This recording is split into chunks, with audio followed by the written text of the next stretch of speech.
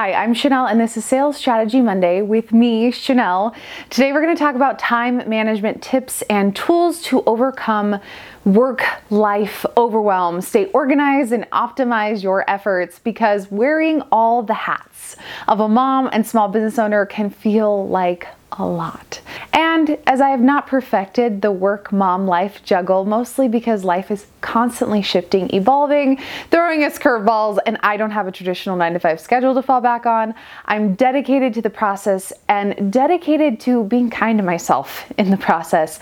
So above all else, give yourself grace. I'm going to give you some tips, but above all else, give yourself grace. Have patience with the process and your people involved and be dedicated to making it all work.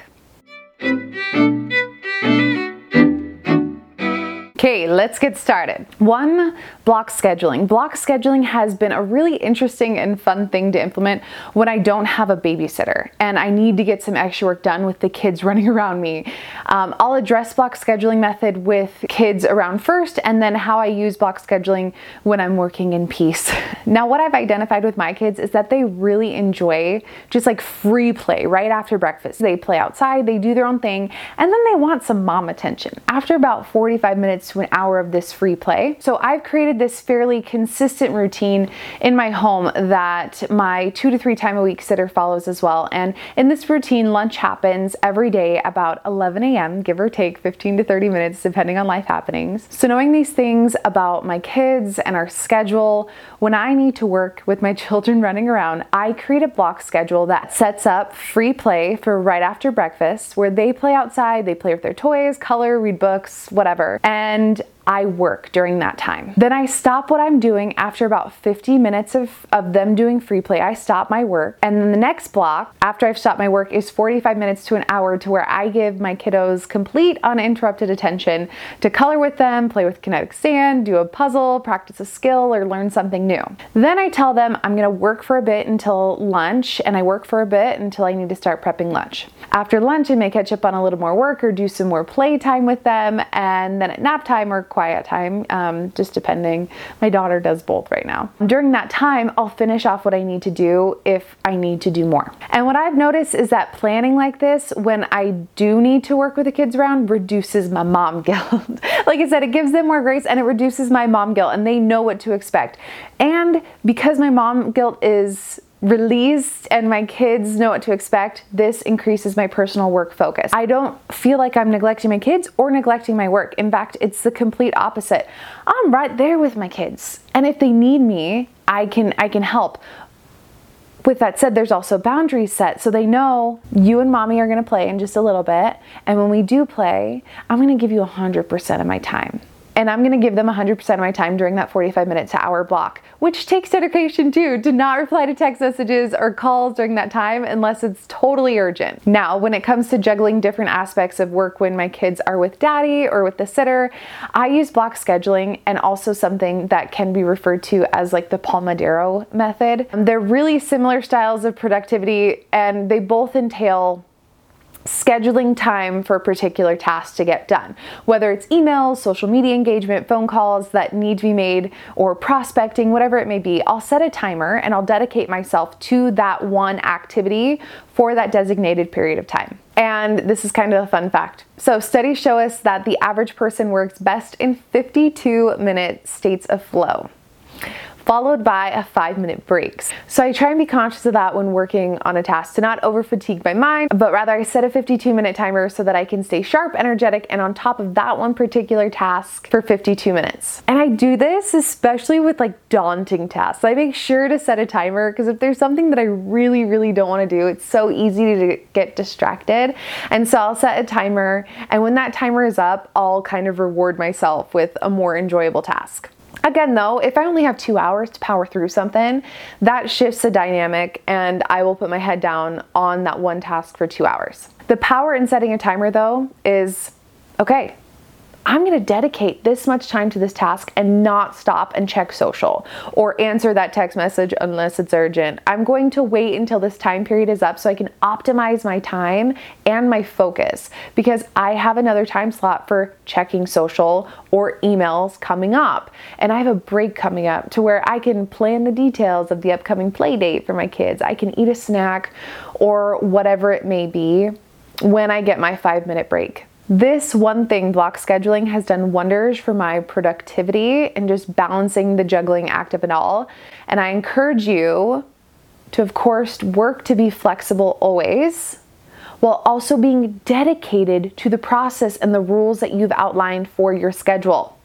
Discipline equals freedom. I try to remind myself that all the time. Discipline equals freedom, long-term freedom. And with that said, flexibility is key to a peaceful, happy, productive mind. 2, plan the night before.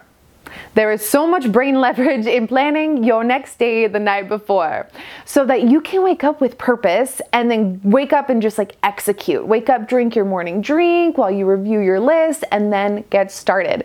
Planning the night before makes it so that you don't have to think in the morning. You're already game plan ready and you can execute.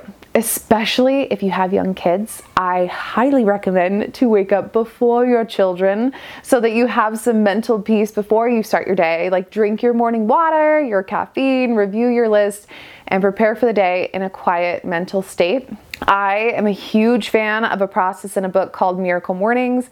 If you are looking to optimize your life and your days, it's a book that was a total game changer for me. Miracle Mornings by Hal Elrod. I do recommend it. Number 3, delegate to elevate your business. This may not be the time in your business to delegate tasks out, but if your business is making decent money and you're drowning in all the tasks of marketing, creation, lead generation, etc., follow-up, hire someone. It will. I repeat, it will elevate your business. If you hire and teach the right people, you will make more money in your business, paying for and paying beyond your employee.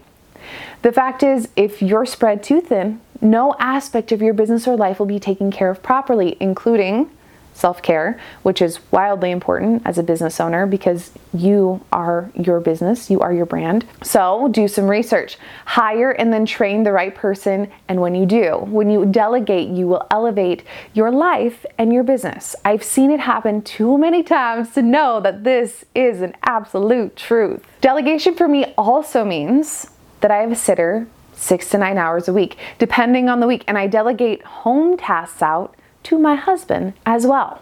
I'll mention that finding a healthy balance in my home is constantly evolving and takes constant communication between me and my husband to ensure that we're always on the same page and that everybody's needs are taken care of, everybody's needs are met, including the kids. And we recognize that we are a team in this, and that teamwork looks different for everybody. It looks different for every family dynamic. So you really got to connect and communicate with your partner regularly so that everybody in the family can thrive in the home front. So you both can better manage and thrive together and in the work front as well. It's not always easy. I will say that, but taking time to regularly listen and communicate with each other has become a top priority for me and my husband so that we can better delegate to each other and others in our business and our lives to better elevate our lives. Speaking of delegation, I hope that you have a CRM system, a customer relations management system, aka a system that empowers you to effectively stay on top of your relationships that you have with your prospects. This is how you keep effectively on top of your pipeline. If you are in a direct sales business, whether it's business to business, MLM, real estate, door to door, business to consumer, any model that requires follow-up and rapport building, which most small businesses and sales positions do, having a CRM system is going to simplify your life and it's going to elevate your business. Studies show us that only 20% of leads will buy or even answer their phone on the first call. And that on average, it takes 5 contacts before the close of a sale. And if you're calling leads from a lead generation company, it often takes 5 to 9 phone calls before you even talk to the lead. Now, with all that in mind, studies also show us that the average salesperson only calls leads one time. The average salesperson does not follow up. Now, maybe it's from fear from calling the leads again. That could be it. But I think a lot of the problem lies in not having effective systems to help keep track of who's been contacted, how many times they've been called, who answered, who bought product, who may need to be buying product again soon, who haven't you contacted in 6 months, etc. And a quality CRM system will help you keep on top of those little details. There are paid CRMs, or you can create a simple system in Excel. I used an Excel system for a couple of years. You can totally use just a simple Excel system. Nowadays, I really like the program Streak. It's exclusively for Gmail, so if you don't have Gmail, that may not be a good fit. But I've also used HubSpot and Zoho, and I will link all of those below for you to check out. Now, Zoho and HubSpot, I believe, have free options. A lot of CRMs have free options, and they also have paid options. So research and play with a few of these to see what works best for you and your business model. In either regard, you need a customer management system. With all the things in your life, this will be one less thing that you have to think about, and it is a wildly important component to your business that you don't want slipping through your fingers. So get or create a customer relations management system. Lastly, 5, say no to things that are not in alignment with your goals, which also includes being selfish with mental time too. aka scrolling on Instagram without intention, or Facebook, or whatever it may be. Now, don't get me wrong, a good scroll, like a thoughtless scroll, is so nice sometimes. It's just like this brain relief. But if you open an app with the intention to network or simply post and engage, and you have since gone down a rabbit hole of dance videos, you got to work to be more conscious of your efforts, including setting a timer if you need to, so you don't accidentally get carried away too long on those dance videos when that was not your initial intention. In other regards to saying no and using your time wisely, again, you're a woman juggling lots of things, wearing lots of hats, and with the ability to make your own schedule and control your time, you got to be your own boss and manage your schedule well, which includes saying no to things that are not in alignment with your vision or goals. No, I can't make that casserole, and I can't make that event, or whatever it may be. Now, it's important to me personally to check all the boxes in my life. So you got to figure out what works best for you and for what your goals are for the woman and the business owner that you want to be. If you've missed a whole bunch of baseball games already and you don't want to miss another, tell your client or your work obligation you can't make it. You have that power. If you haven't seen your friends in a while and you know you should be supporting a friend during this time, you have control of your schedule. Carve out time to make that happen. With that said, maybe lunch with friends 3 times a week isn't in alignment with your goals, so maybe you should cut back on that a bit. Take time to reflect on your goals when you're making plans during the week, schedule events, scheduling work meetings, etc. Not being afraid to say no to things that are not in alignment with your goals, and also not being afraid to make room for things that are in alignment with your goals. Your family, your friends, and your clients will respect your boundaries, and you will reach your personal goals when you stick to your boundaries while being dedicated to the process. You will reach your goals much faster and much happier. You will be a happier person when you do.